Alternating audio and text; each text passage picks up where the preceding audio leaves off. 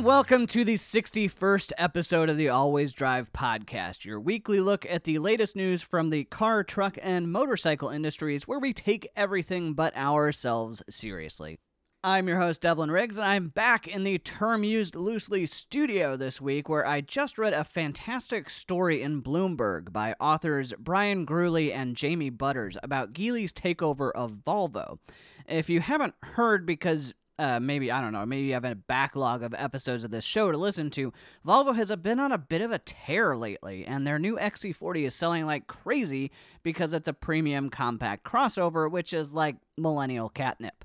Among things I didn't know but learned from the article was that Geely was ranked 36th out of 36 companies in a 2008 J.D. Power quality survey, which, if you know China's reputation for quality, you'll know it's quite an impressively bad feat. But just 2 years later, the company bought Volvo, and in the 8 years since have been given the financial flexibility and autonomy to take the company back from the brink of death to the cusp of greatness. And there's so much more to the article about founder Li Shufu that you should definitely look it up. It's called How China's 36th Best Company Saved Volvo. But it got me thinking about Ford. For those of you who don't know, before Volvo was bought by Geely, it was owned by Ford, who basically bought the Swedish company, co-opted its safety engineering, forced some shitty engines down the Swedes' throats before cutting off any sort of investment that might help the company survive the Great Recession. While the German luxury brands were thriving, Volvo very well could have been competing head-on had they been allowed to read the market and respond in kind. Instead, Ford choked the living hell out of the brand, tightening the purse strings so much that Volvo could only develop one competitive platform for its vehicles. This lack of spending under Ford and subsequent revival under Shufu and Geely is telling, especially as the company begins to kill off its passenger vehicles in pursuit of greater shareholder value. While the plan to kill off the Fusion, Taurus, Focus, and Fiesta was surprising and felt out of character for Ford, the truth is they've been operating the same way they were 10 years ago, but it was easier for them to strangle Volvo than their own brand at the time. While it's a shame to see what's become of Ford because of their addiction to stock price, it's exciting to see Volvo surge back into the spotlight. So here's hoping Geely can do the same for Lotus, which the company just bought last year. Now, time for your top story.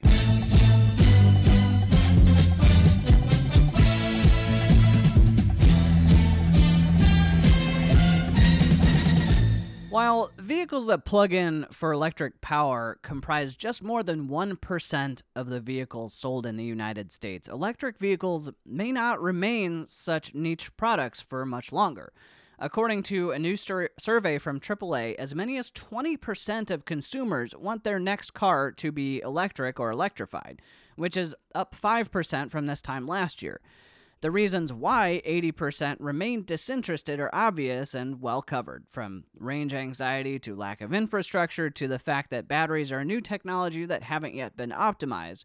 But those interested in EVs say that the benefit to the environment outweighs the concerns.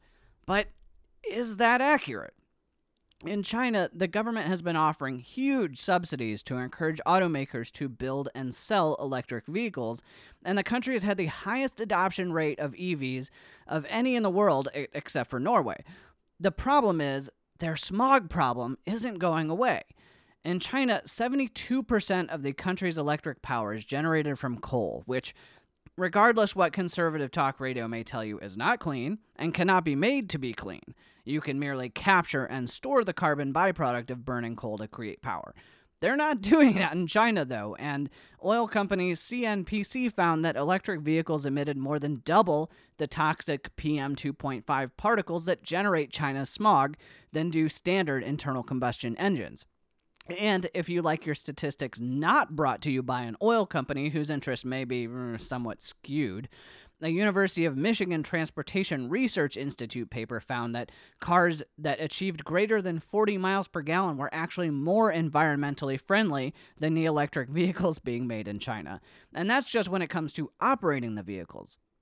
Add to that the Harvard University and Tsinghua University study that reported that China's production of EVs, PHEVs, and fuel cell vehicles generated 50% more greenhouse gas emissions than production of internal combustion cars, and it's really hard to make the case that electric vehicles are the more environmentally friendly option.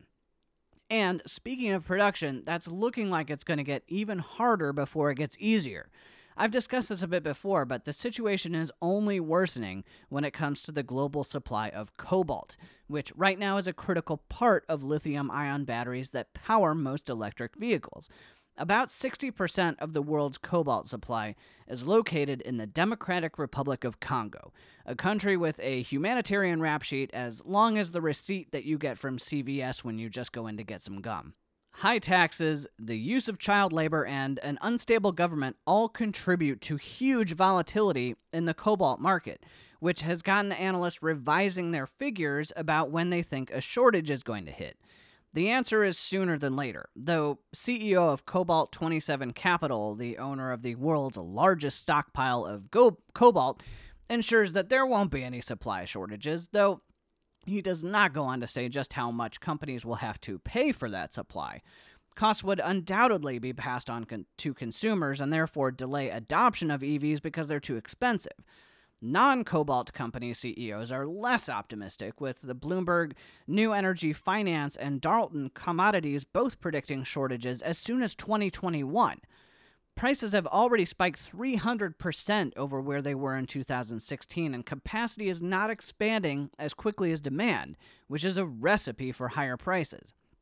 Fortunately, several companies are getting off their asses and doing something about this. Panasonic announced this week that they're working towards lithium-ion batteries that achieve zero cobalt usage in the near future and have already been reducing its content in the batteries that they supply, primarily to Tesla. Samsung has also been working to reduce cobalt content below the 5% of batteries it currently achieves, and they're hoping to expand recycling programs that will recover cobalt from used cell phone, computer, and other lithium-ion sources. Currently, recycling rates are somewhere between 25 and 50%, so there's a lot of potential for improvement there. Chinese automaker BYD is also developing batteries with nickel-manganese-cobalt ratios that reduce the amount of cobalt, which, in addition to lowering prices, apparently extends the life of the battery, which is a win-win for companies and consumers. For even more bad news, cars aren't the only thing using lithium-ion batteries.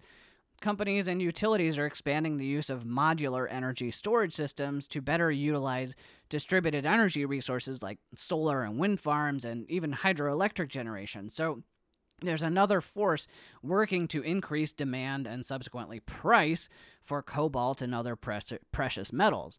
And full disclosure, I work for a company that makes these big battery storage units, and they are flying off the shelf. So companies will have to both ramp up cobalt production and R&D into technology that uses less of it if there's any hope of averting a shortage or at least a price spike. But back to the cars. What does this mean for those of us who just want a Jeep Wrangler plug-in hybrid? The truth is somewhere in the middle of everything. While 20% of people would love an electric vehicle as their next car, not that many are going to end up taking the jump into the technology, especially with the current rate of 80% of such vehicles being leased right now. It shows that public trust just isn't there, and we've not really mastered electric cars yet, so nobody wants to be locked into a technology that'll be obsolete in a couple of years. Cobalt demand will cause prices to remain high, but the price of gas was high, and look what that did. It spurred investment into the research and development of electric vehicles, which have lowered the demand, and prices have eased up, if only just a little bit. The market will adapt, companies will continue to innovate, and while EVs aren't optimized right now, and the electrical grid, especially in China, isn't well suited to provide clean energy for them, it won't always stay that way. Nor does it mean that EVs are destroying the planet. It just means that maybe they're not as green as we want them to be yet. We're on a good path right now, and we have an unprecedented choice in vehicles, at least until companies start thinking like Ford. But I don't think that's going to become too widespread. Here are some headlines.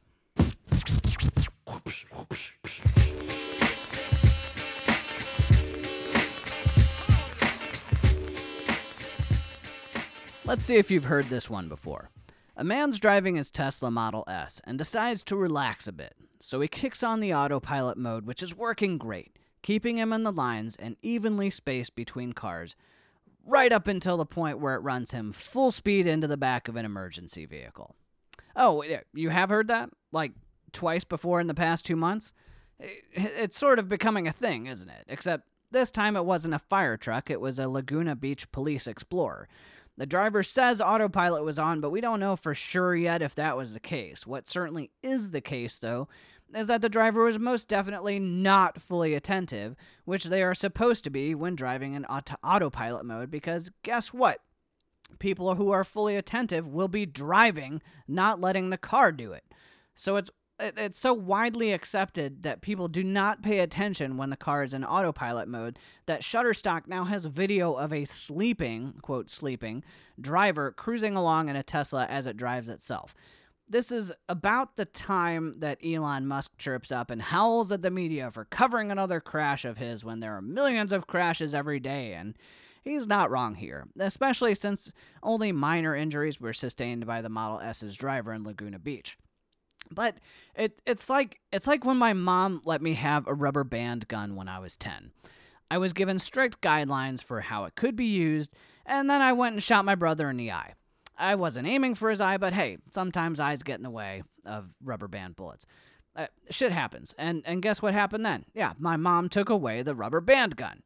If people continue to demonstrate that they cannot be trusted to use a technology the way it is designed to be used, then it's either designed wrong or needs to be taken away until people behave. And yes, I realize this could be said about motor vehicles in general, but driving is a privilege and not a right, which is something the state can take away from you if you are truly and repeatedly bad at it.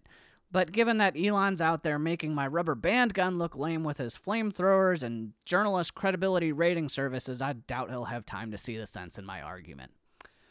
But after Consumer Reports knocked Tesla's Model 3 braking performance as being worse than a Ford F-150, Elon Musk had a tantrum, then said everything could be fixed with an over-the-air firmware update, presumably to recalibrate their regenerative braking and increase the performance of the actual brakes on the vehicle. Less than a week later, out goes the update, and in comes a big thumbs up from Consumer Reports, who have now bestowed their coveted recommended rating upon Tesla's smallest car. I said last week that it would have been nice for the company to get it right the first time, but I'm probably being a little harsh here because almost no company gets their vehicles right the first time. Look at Ford, who have been making vehicles for 100+ years. They've recalled my wife's Fusion 3 times now for different things in just over a year of ownership. But with the Model 3, no recalls required. They just upload a fix, your car downloads it, and boom, you're good to go with better performance. It's really honestly impressive that this is even possible now. But also, as the owner of a phone that's been bricked by an over-the-air update, I can say it's not a completely foolproof plan to avoid recalls. But good on Tesla for addressing the problem swiftly. On the subject of California, the state unveiled a new digital license plate this week, which it's basically an e-reader flipped on its side that displays your license plate number and has a GPS tracker, basically allowing Big Brother to see how often you drive past your ex's house to see if someone new is staying over before you head back to your lonely apartment for a dinner of cheese and sadness. The plates can also display other messages like advertisements where vehicles are parked, which of course is exactly what the world needs more of, and they can be tracked if your car is stolen by a criminal stupid enough not to remove the license plate as the very first thing they do after stealing your car. They will be available for purchase through dealerships at a cost of $700. And remember, California is a two-plate state, so that could mean $1,400 for a car. And that excludes installation costs and the $7 monthly subscription fee, which I'm not sure what you're subscribing to other than the appearance of being a sucker. I could go into how pointless and stupid this is, especially considering it goes on the most vulnerable part of your car in the event of fender benders, but I think you probably get the point already. There was some racing going on this weekend, all over the place, starting with the Monaco Grand Prix in Monaco. The famous city circuit is known for being tight and showcasing the technical skills of its drivers rather than the flat-out speed of the cars, and this year was no different. In fact, speed mattered so little that Daniel Ricciardo was able to win the race with a broken car, down about 160 horsepower from Sebastian Vettel's Ferrari behind him. In fact, every single driver who finished the race finished in the same position that they started after qualifying. So apart from pit stops, no real passing, which does not a compelling race make. Speaking of uncompelling racing, the Indy 500 was also this weekend, and it was won by Will Power, who managed to go around in circles faster than all the other drivers who went around in circles. Congratulations to Fast Circle Man, Will Power. In more exciting racing, the inaugural America's Rallycross event took place this weekend in not America's. It's taking place of the Global Rallycross series that went belly up last year, so maybe it's not too surprising to see cars racing at Silverstone in the UK. In any case, ex-German touring car racer, and where he was twice the champion, Timo Scheider finished second in qualifying.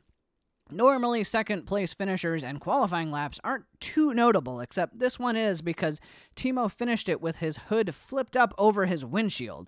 Stop and put it down? Ain't nobody got time for that. Especially when every second counts and you're going sideways so often, you can just use your door windows to see where you're going.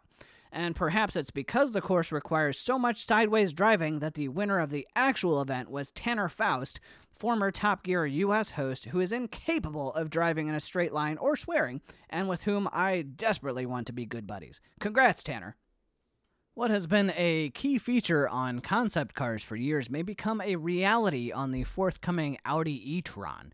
Whereas previous U.S. law mandated that cars come equipped with side view mirrors, a revision to that regulation, we are in the age of deregulation after all, will mean car companies can now use cameras and screens instead of glass.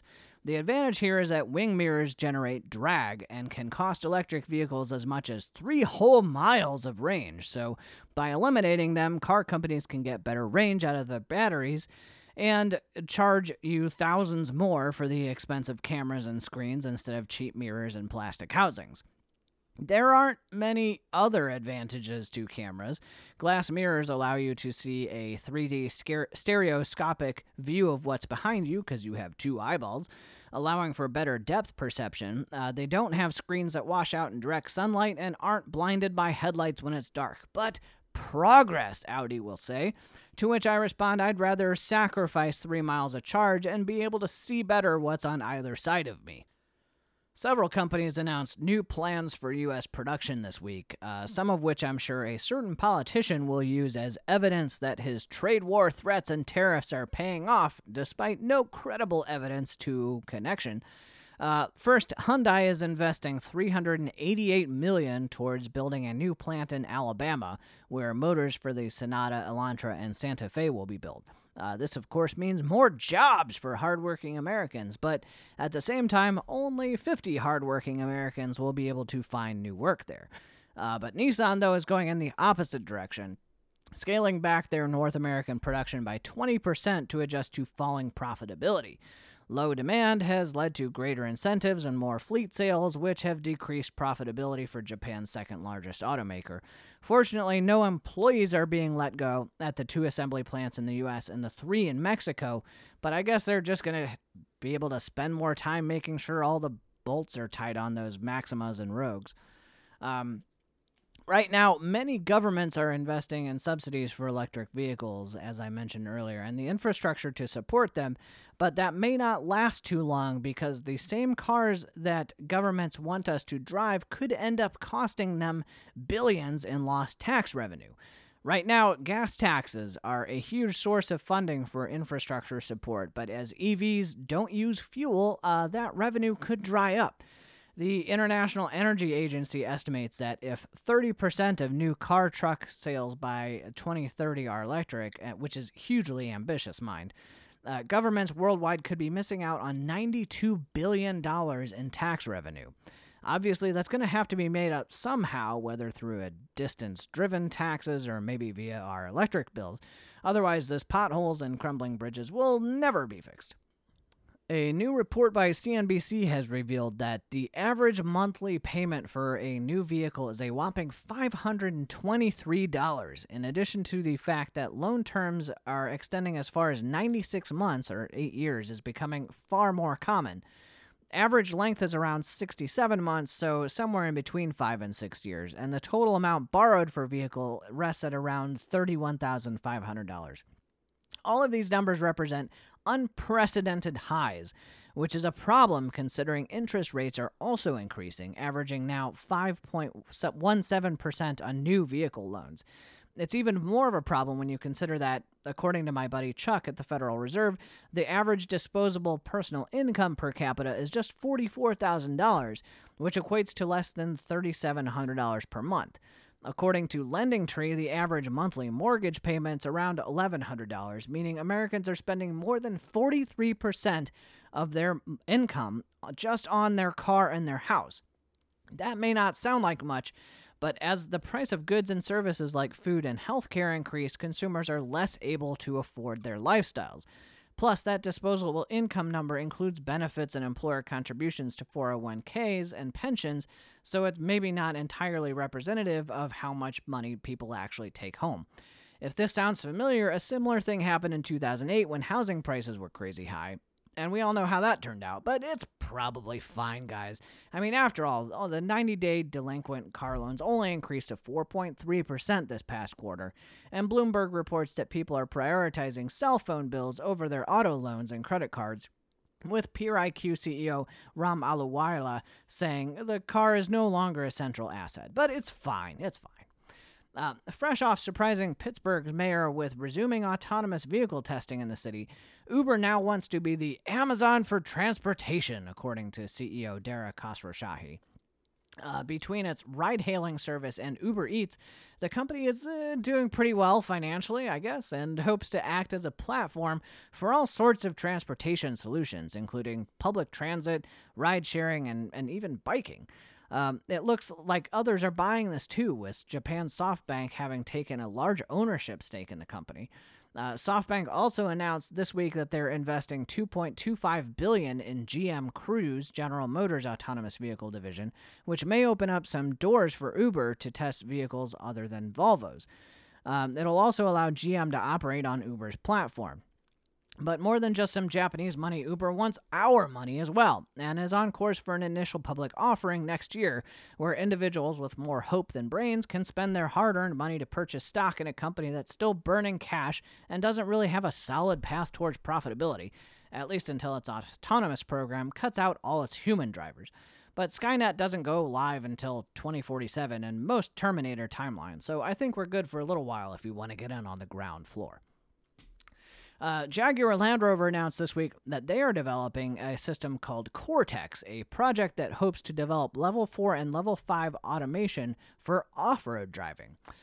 Currently, autonomous systems rely on digital road mapping pretty extensively, so an off-road system would have to depend more on cameras evaluating the terrain ahead and adjusting the vehicle correspondingly. In theory, this will render the Cortex system more advanced and reliable than most other systems at adapting to unplanned changes and conditions. Head of the company's Connected and Autonomous Vehicle Research Program, Chris Holmes, said, "It's important that we develop our self-driving vehicles with the same capabilities and performance customers expect from all Jaguars and Land Rovers," which I can appreciate. What I can't appreciate is someone wanting to take their car off-road, but wanting the car to do all the driving when you're actually off-road. It's like designing a race car to drive itself, but with a race car driver as a passenger. That doesn't make any sense. If you've been on YouTube, and I'll assume you have, you've probably known that there's a video for how to fix virtually anything, and many of those fixes involve duct tape. Now there's a video of how you can repair a flat tire with duct tape, except repair is kind of the wrong word, but really replace. Some intrepid MacGyvers who had a wheel without rubber decided to see what would happen if they wrapped the wheel in 20 rolls of duct tape And the results are somewhat surprising in that the car definitely functioned afterwards. Granted, the non-sticky side offers virtually no grip, will tear under any torque, and is utterly and completely unbalanced on the wheel. You can actually drive on a tire made of duct tape. That said, 20 rolls of duct tape cannot possibly be cheaper than a tire, so please leave this where it belongs as a goofy stunt done by some YouTube people. I've driven a Prius or two in my time, and not being the type of person who really appreciates driving in a super efficient sort of way, I can't say I really appreciated the car. Now, though, some nut jobs have gone and vastly improved the car by taking pretty much everything and throwing it out. The standard second-generation Prius body of the vehicle is the only thing that remains, but because it now resides on a tube frame that happens to also house the motor from a Dodge Challenger Hellcat, which has been upped from its 707 horsepower to put down 800 at the wheels.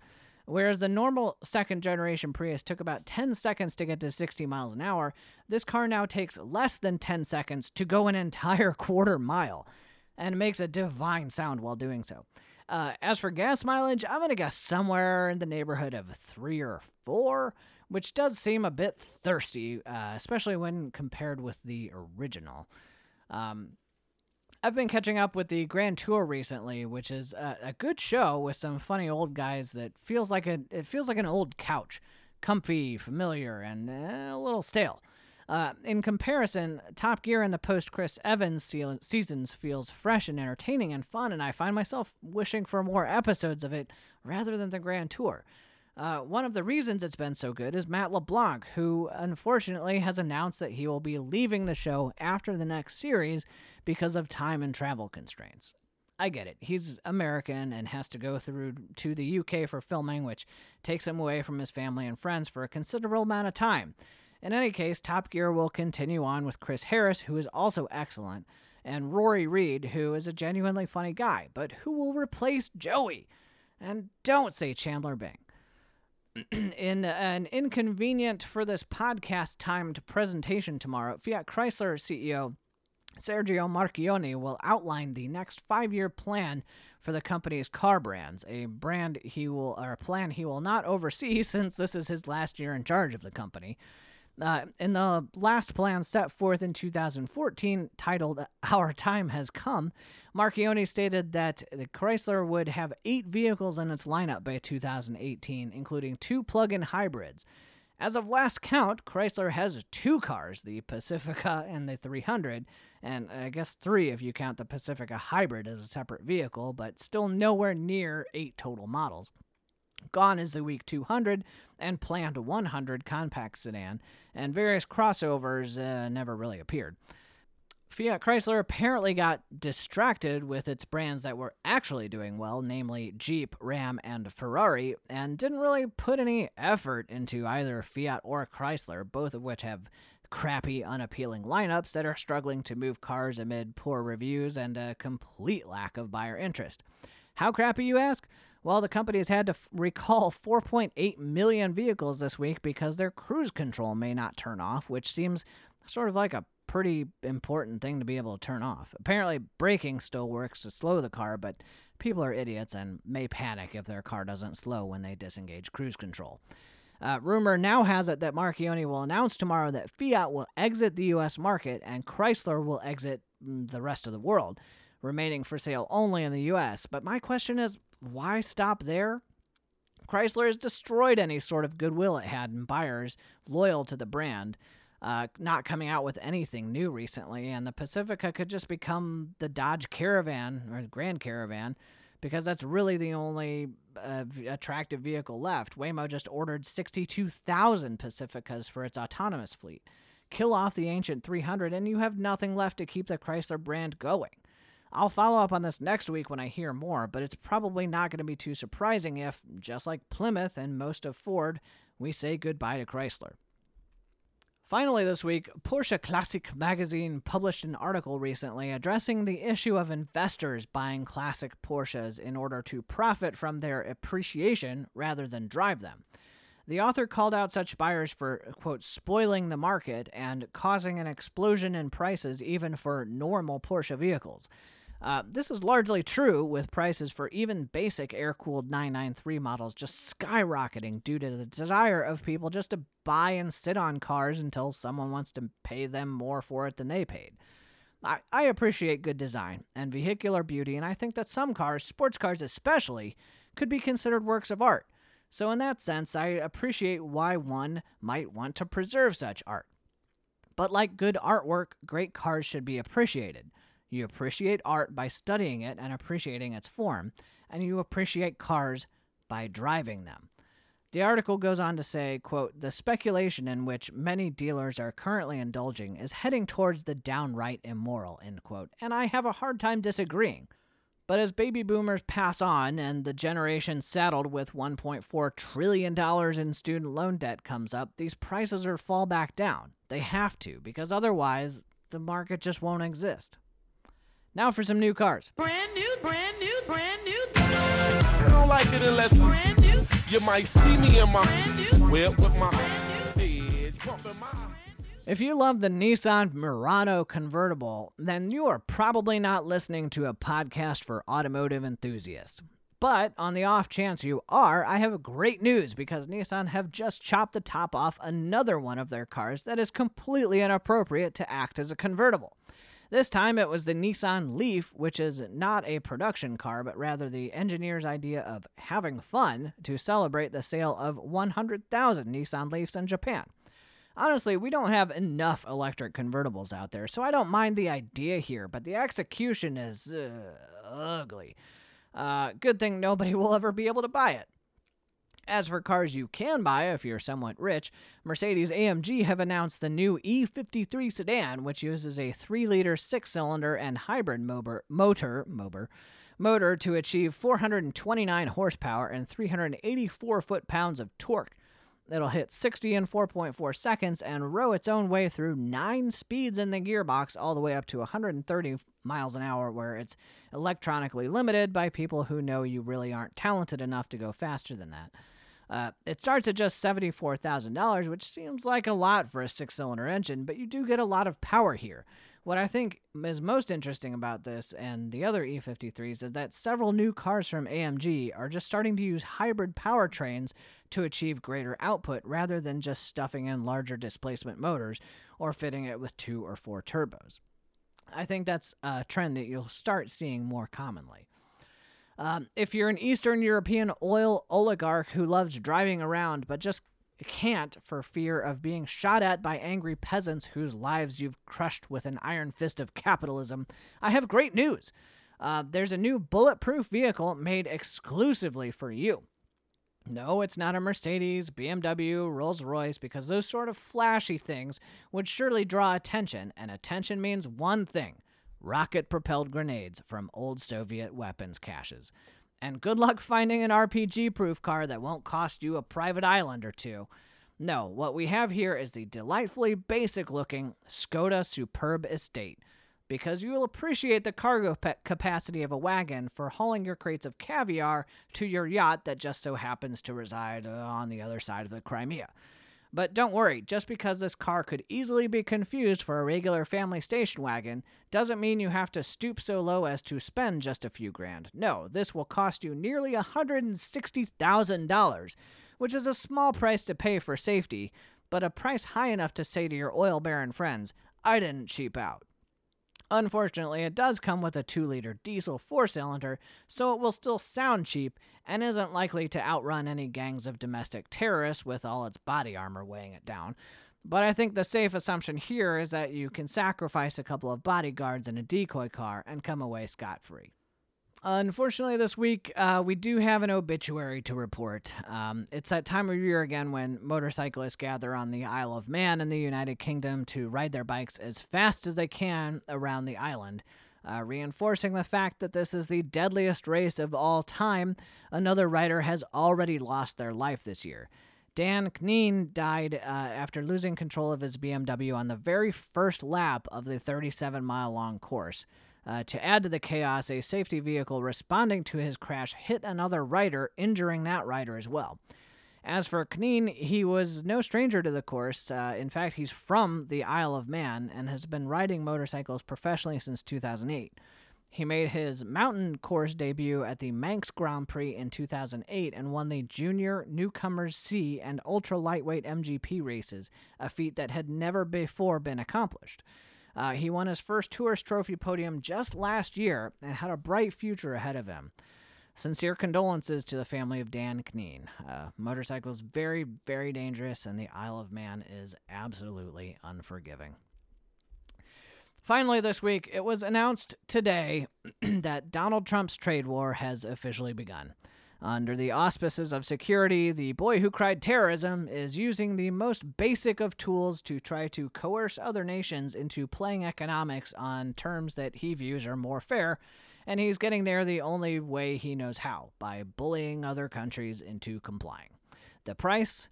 Well, higher prices for everyone on many, many things. As steel and aluminum tariffs go into effect tomorrow, cars become more expensive to produce locally, which could cost jobs and will definitely cost consumers when they go to purchase their next car, even if it's made in America. Add to that suggestion that Trump wants to implement a 25% tariff on cars in an effort to banish German cars from our shores, despite the fact that many BMWs are actually made on U.S. soil. It means that it'll be more expensive to buy cars that aren't made here, too.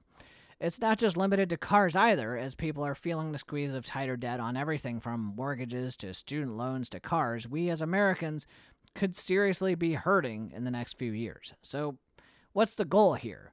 Basically, it's to try to get China and other countries to sit down and agree to more favorable trade terms that reduce our deficit but don't effectively make much difference in finances, jobs, quality of life for most people. There's a reason this move and protectionism in general is widely panned among economists, business people, and folks who, read things.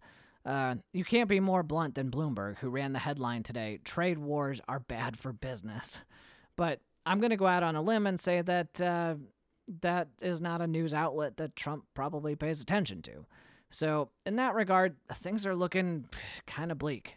But then I also read a headline today that said that the Ferrari 488 Pizza was faster to 60 than a Bugatti Chiron. And rather than making me think, wow, that Ferrari is pretty damn quick, which it is, it made me think, how amazing is it for Bugatti that when performance figures are announced for someone else's car, their car makes it into the headline, which sort of struck me as an allegory for the United States.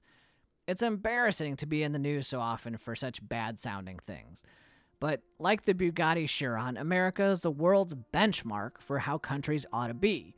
So while Sweden and Denmark and Austria may have higher qualities of life or greater per capita income or better chocolates, I guess, we have to remember we're America, the self-anointed free world where we have an immigration problem because it's so great here that millions of people want to defy the odds to live here. And no matter how bad the news sounds or what adversity we have to go through with various political anguish and global strife, we're still the best damn country in the world. By whose measure, you ask? Ours, because it's the only opinion that matters. So basically, America, fuck yeah, coming again to save the motherfucking day, yeah, America, fuck yeah. Thank you guys for listening, and thanks to Nicholas Falcon for our intro song. I'll leave you today with the sounds of an 800 horsepower Toyota Prius tearing up the drag strip, because there's nothing more American than taking a Japanese car, stripping it of damn near everything, and throwing a big bore V8 in it, setting it loose on a straight line. Here, friends, is your moment of zen.